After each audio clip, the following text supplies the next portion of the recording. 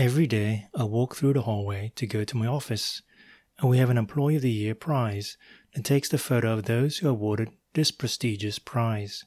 Their portrait hangs on the hallways from the main entrance all the way to my office. Portrait photos that go back to the 1970s.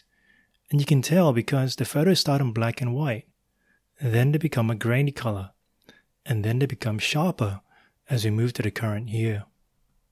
When I look at the faces of some of the people, I know their name, and in fact they sit in high positions above me, working executive jobs and earning lots of money, but as we go back in time, they just become random, forgotten faces.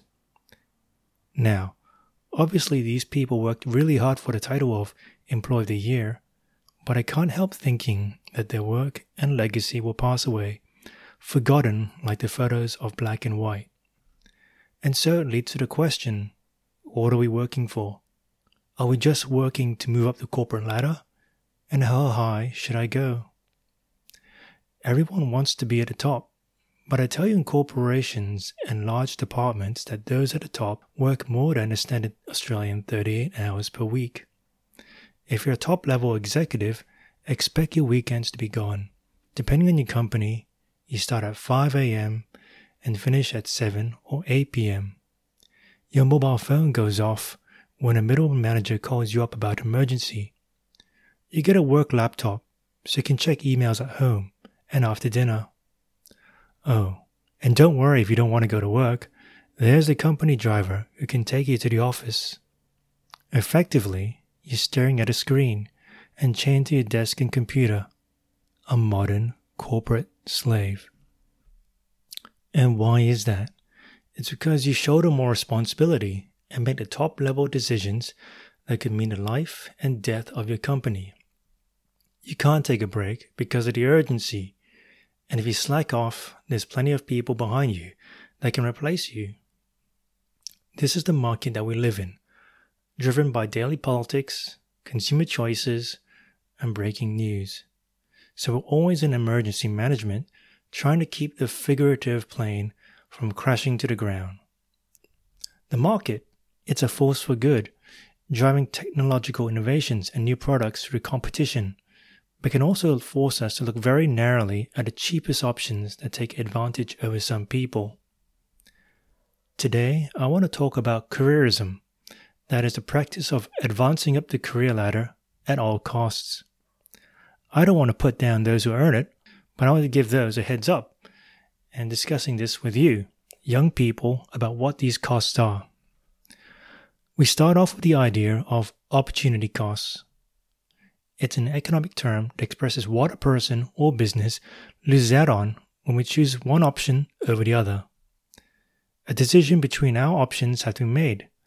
So think about this in the social terms. If I have a family trip to go to the beach over the weekend, but my boss comes up to me and says, here's a late notice business trip that needs someone like you on board. And you notice that those dates clash. There's a decision here to be made where you lose an opportunity if you choose the other option. So if I go on a family trip, I get to feel refreshed, make some memories for my partner, kids, or family members. But I might look bad in the eyes of the boss for not helping him out at the critical point and might be passed over for promotion. If I choose the business trip, I may look positively for promotion and get the high-paying job with social status and perks, but I lose out on those precious times of family that I won't always get to make again. After all, the kids are only a certain age once, and it's a one time of the year when a family can all be together. Let's think about what are some of the moments that you might miss out on. If you're married, maybe it's spending time with your partner and getting to know them. If you have kids, maybe it's coaching them, helping them with homework, seeing them playing team sport, and watching them grow up. If you're single, maybe you want to be married, get a girl or boyfriend, meet interesting and beautiful people. So why do I bring this up? Because if you've been in the workforce for a while and learn about your colleagues who work there longer and maybe senior to you, you start to learn about their family history. Maybe there's the guy close to retirement with multiple divorces and paying child support and with complicated families. Or maybe there's that guy who's always complaining about his teenage son who's gone to jail and is staying with him like a parasite. He just wants to kick him out. I find it interesting about slogans like work-life balance and family first coming out from the words of executives and bosses when their own families' lives are less than ideal. And it's ironic, because for these people, they spout these slogans of family first and be established leaders in their own workplace. Their own families are a mess. How can you lead a section or department while your own flesh and blood is in a mess? It feels like hypocrisy. One of the things is how we prioritize career and how we have career counselors and career guides and magazines. We worship careers, but we hope that the status and privileges will bring us joy. And so let's have a study on female executives, and look at how we can appreciate the opportunity costs. Let's examine the question, how long does it take for women to reach Chief Executive Officer or CEO in a company? So, according to the Harvard Business Review on the article, Research How Female CEOs Actually Get to the Top by Sarah Dillard and Vanessa Lipschitz. They analyzed the career paths of 24 women who head Fortune 500 companies, a list produced by Fortune Business magazine that lists and ranked the top 500 companies in the top by their revenues. For example, there's Mary Barra, CEO of General Motors, Patricia Wartz, CEO of Archer Daniels Midlands, a food processing company, and Heather Bresch, CEO of Mylan, a biotech company that developed the EpiPen. So what did they find? Well, the median duration for women to work at a company in one stint prior to promoting it to CEO is 23 years. The median duration for men is 15 years. And here's an explanation, an extract from their article. It is hard to parse what drives a long tenure inside a path that so many of these women took, or why their experiences differ from those of the men. Optimistic interpretations could include supportive organizations, strong mentors, or something intrinsic to the women themselves.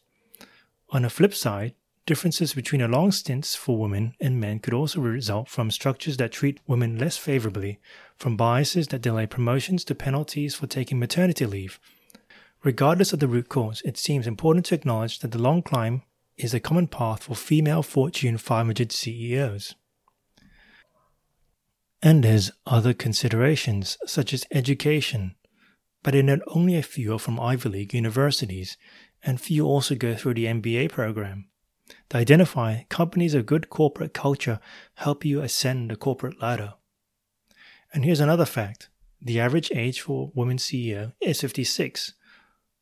The youngest is 45. So what's the takeaway? High corporate positions require dedication and sacrifice of time.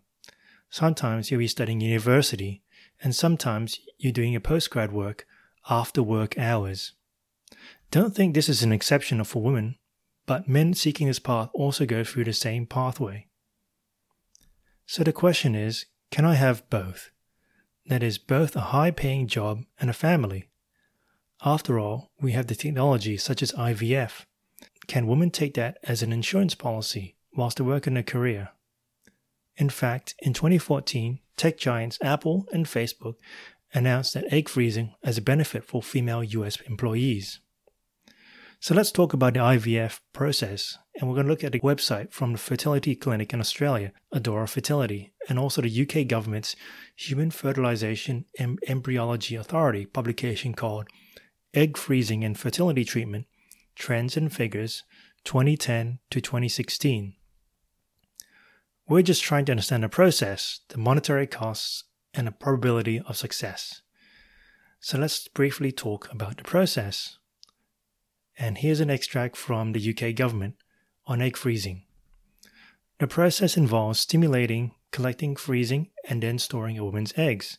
The way eggs are collected for egg freezing is the same way as IVF and involves injecting hormones to stimulate ovaries over a few weeks to produce multiple eggs. When the eggs have matured, they're collected from the patient and then frozen. Typically, the process takes around 2 weeks. There are two methods of freezing eggs, the long-established slow cooling method, or the more recently developed flash freezing method known as vitrification. The traditional method is slower and carries a higher risk of ice crystals forming, which can damage the eggs and result in a lower birth rate. The newer vitrification method is significantly more effective and is now being used widely. And then an extract on egg thawing. When a woman uses frozen eggs in an IVF treatment cycle, this is referred to as egg thawing. The frozen eggs being thawed and used in treatment can either be a patient's own eggs or from a donor. The eggs are thawed and then fertilized through a procedure called intracytoplasmic sperm injection, ICSI, where sperm is injected directly into the egg with a needle. If fertilized, the embryo is transferred to the woman's uterus. And so, to look at the egg freezing and thawing process overall, it's 10 to 14 days of hormone injections to stimulate the ovaries and ripen multiple eggs. Then, eggs are removed from the womb. The procedure is usually done under sedation. Then, eggs are immediately frozen and put into storage. And then, when a patient is ready to attempt pregnancy, the eggs are thawed, fertilized, and transferred to the uterus as an embryo. But what about the costs? Let's go for the cheapest criteria, and I'm going to use Australian prices here from Medora. Some of these aren't covered by Medicare, so you have to check with your private insurance. So for the egg freezing cycle, it's 3,800 Australian dollars. Fertility medication per cycle is 1,500. Egg retrieval process is $200 to $1,000. Retrieving means harvesting from the woman, not retrieving them from the freezer. And any subsequent cycles, including egg retrieval, is about $3,200. There's no prices on thawing, fertilization, and embryo transfer that is available on the website, so you need to send them an inquiry. But according to the UK government, the average cost of elements for a typical egg freezing cycle can be egg collection and freezing, £3,350, medication, £500 to £1,500, egg storage costs per year, up to 10 years, £125 to £350 per year. Thaw cycle and embryo transfer, £2,500, with a total cost ranging from £7,000 to £8,000. And then you turn that into Australian dollars, it's about $14,000 to $15,000 Australian dollars. That is storage for up to 1 year. You're looking at a nice deposit for a house, or car loan, or holiday trip. And what's the probability of success? According to the UK government, there is always a risk with IVF that embryos do not develop an implant. When using fresh eggs, there is often the option to undergo another treatment cycle. However, as patients freeze a finite number of eggs, it is important patients recognize that there is no guarantee freezing eggs will lead to a live birth. Some studies have found that patients have unrealistically high expectations of success. Even though birth rates with frozen eggs are increasing in 2016, only around 1 in 4 eggs thaw cycles resulted in birth, or 3 out of 4 cycles thaw treatments did not result in a birth, which is an important risk for prospective patients to consider.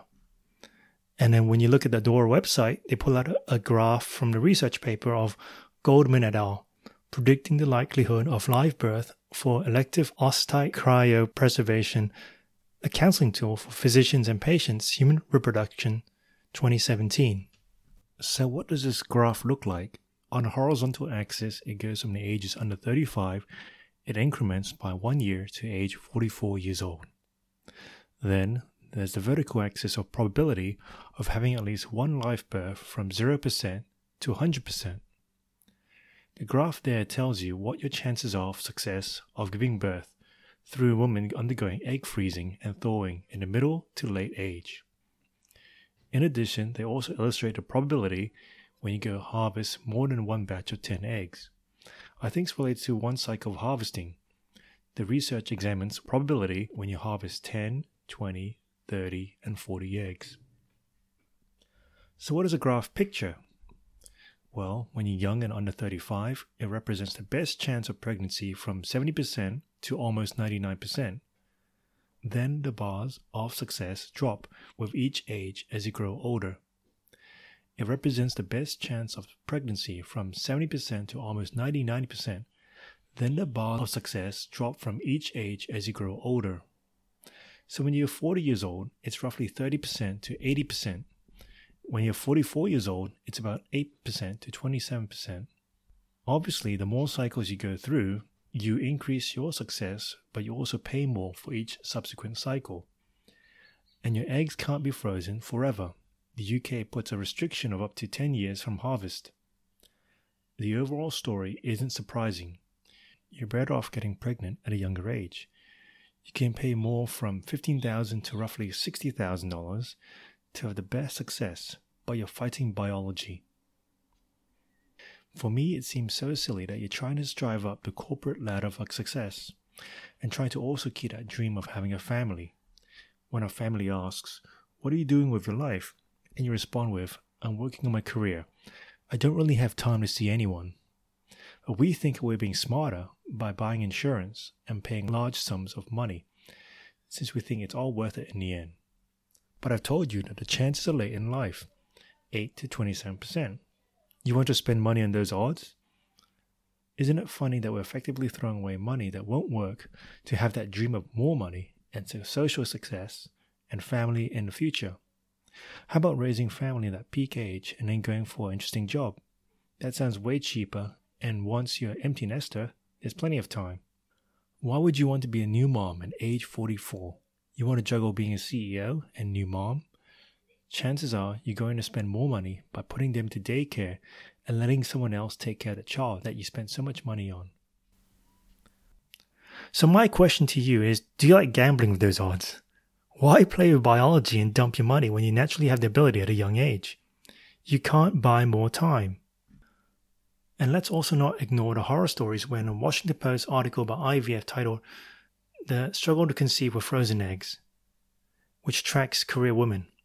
In particular, one lady who is the poster girl for Bloomberg Businessweek under the headlines, "Freeze your eggs, free your career," which I do encourage you to read. And so, quote, Bridget Adams remembers feeling a wonderful sense of freedom after she froze her eggs in her late 30s, despite the $19,000 cost. Her plan was to work for a few more years, find a great guy to marry, and still have a house full of her own children. Things didn't turn out the way she hoped. In early 2017, with her 45th birthday looming and no sign of Mr. Right, she decided to have a family of her own. She excitedly unfroze the 11 eggs she had stored and selected a sperm donor. 2 eggs failed to survive the thawing process. 3 more failed to fertilize. That left 6 embryos, of which 5 appeared to be abnormal. The last one was implanted in the uterus. On the morning of March 7th, she got the devastating news that it, too, had failed. Adams was not pregnant, and the chances of carrying her genetic child had dropped to near zero.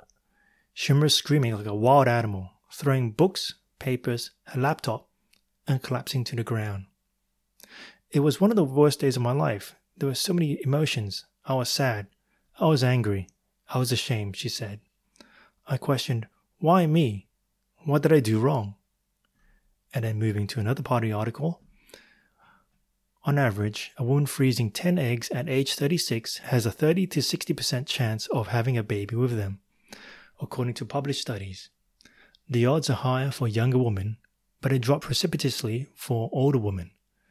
They also go up with the number of eggs stored, as do the costs, but the chance of success varies so wildly by individual that reproductive specialists say it's nearly impossible to predict the outcome based on aggregate data. A number of Adam's friends were also early adopters of egg freezing. Today, they are facing a similar reckoning. Amy West, 43, a professor in Los Angeles who attended a DC's area Sidwell Friends school growing up, is one of the lucky ones.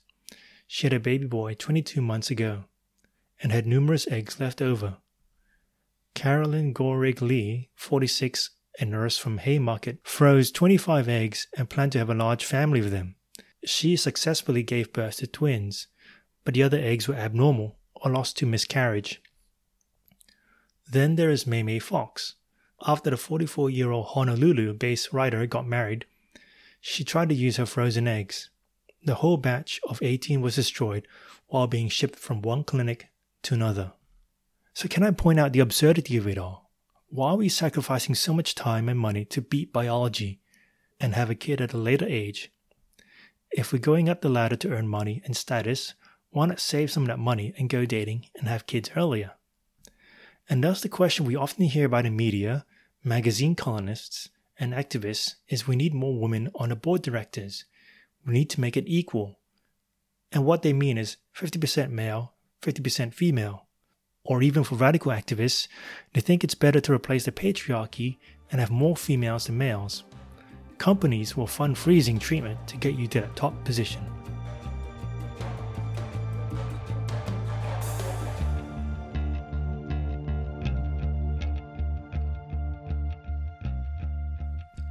Interlude. We've talked a lot about IVF and career women. I think being a CEO is a noble path, worthy of respect and awe. But I think for most people, we don't have careers, we have jobs. We don't live for work, we work to live. And so the cultural absurdity that we spend thousands of dollars and sacrifice our prime years for these jobs doesn't make sense to me. And I think it's a prime example of thinking we have it all and believing that throwing money at a problem will solve it. In this case, as the UK government puts it, some patients have unrealistic expectations.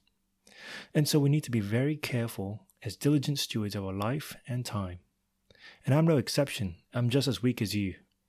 I remember passing my time in the school holidays on the video games.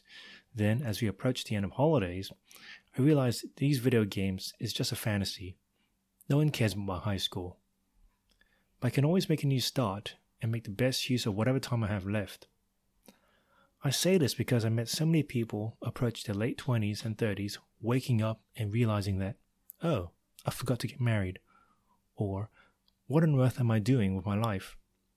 That the job that eats up my Saturdays and Sundays is so draining and meaningless? There's always a new spot fire that pops up and I need to put it out. So yesterday's problems is old problems. And I think for young women, this is a problem that hits them harder physically and mentally. Because we can't stop biology. If we're lucky, we can delay it at a cost and with good fortune. But it's also insane that sometimes the people pushing this narrative aren't the ones walking this path. That sometimes mothers will look at envy at career women. But I think it's just a phase. When the reality hits you with a never-ending work week and the pressure to make the right decisions late at night, it's nothing really envious. And so when I reverse engineer my life and look at the end, that is my deathbed, I don't want to be surrounded by my subordinates and employees. I want my family to be there, and the comfort that my own lineage will continue in this harsh reality of life. The black and white photos are forgotten, collecting dust, and thousands of people walk past them, not even giving them a glance. Even the people I work for who have their photos up there won't even give themselves a second glance. If you're a man, and you're listening to this wondering, what's all this IVF talk about? I think it's important to recognize that we have a role to play in our family's life. That being a father and parent is temporary, and kids will grow up and move on. Or, if you listen to enough sob stories in lunchrooms, the neglected kids that we spent nurturing whilst at work somehow move back with you and leech off you. And that's the opportunity cost for not raising a man or woman, but leaving behind a spoiled child who is never disciplined. And it has its consequences. Perhaps it's a generational thing, but our grandfathers and fathers would dedicate their work life to usually one company, and usually go through the ranks. But I think with the high divorce rate and blended family arrangements, this generation and a generation behind me have seen what happens when our career and social status is our number one goal in life, and we don't want to make the same mistakes. That, unfortunately, for some of us, we are often a product of a generation neglected by our career-driven fathers and mothers, and we have heard, seen, or experienced the consequences. And so I record this that you, young men and young women, will listen, think, and see if my words correspond to reality, to challenge it. What do you think of that high-flying colleague of yours?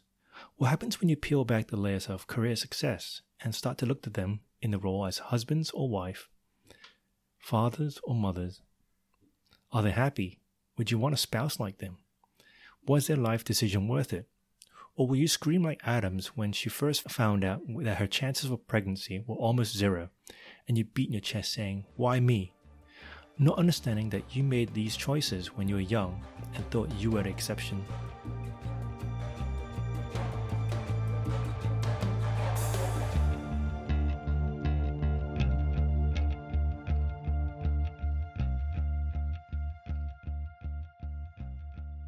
The question for me when I reflect is the insane workload of any executive isn't why are there more female executives? It's why would any sane person choose those jobs?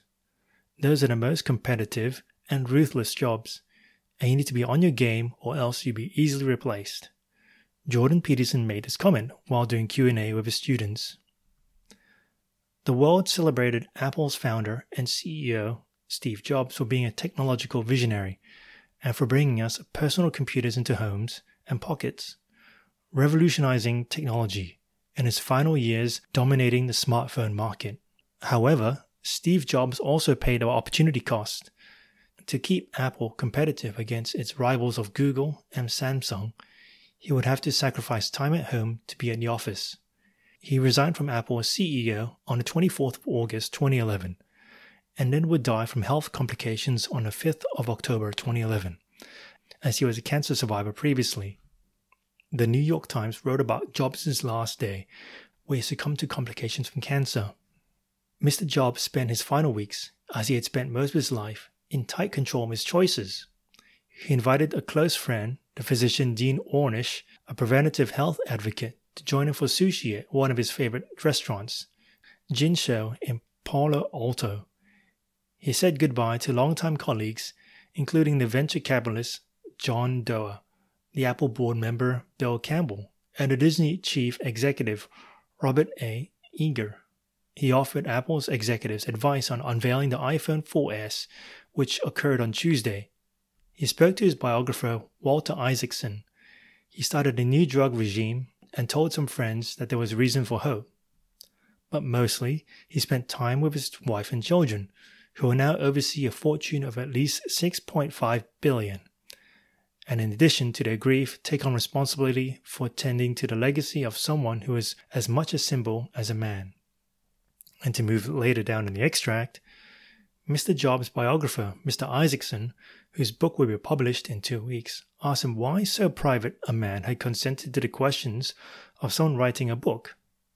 "I wanted my kids to know me," Mr. Jobs replied. Mr. Isaacson wrote Thursday in an essay on Time.com. "I wasn't always there for them, and I wanted them to know why and to understand what I did."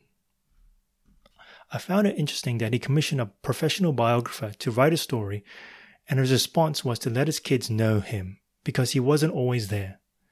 And so the world is in awe with Steve Jobs, that we know. But the darker side of his family was that he wasn't able to spend precious time even after surviving cancer. It becomes a big tragedy that he wasn't able to spend his retirement bonding with his kids because he died 6 weeks from resigning as Apple CEO. And so for the men out there, careerism doesn't just affect women, but us as men. I'm not saying you should lower ambition or level success, but you need to personally define for yourself what it means to be successful.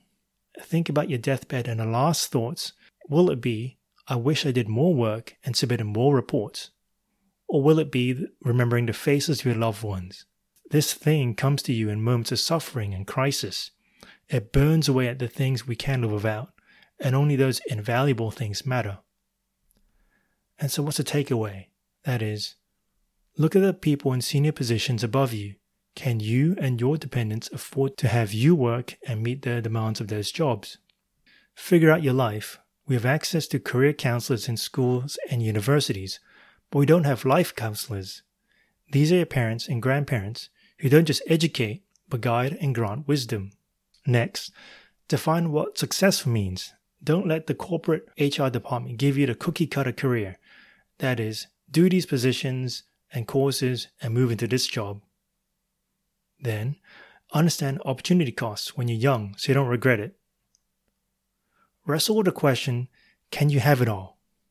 Think about Bridget Adams, who desired to be in a high-flying position and also try to raise a family. Remember, you only have one life here on Earth, and we can talk about the next life in another podcast, but you can't buy more time, and you leave your money behind you when you die. And I'll finish with a quote from Billy Graham.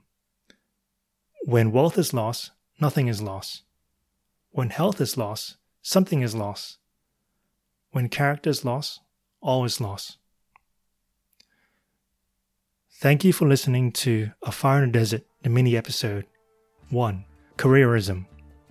Music, Outfoxing the Fox by Kevin MacLeod at incomtech.com.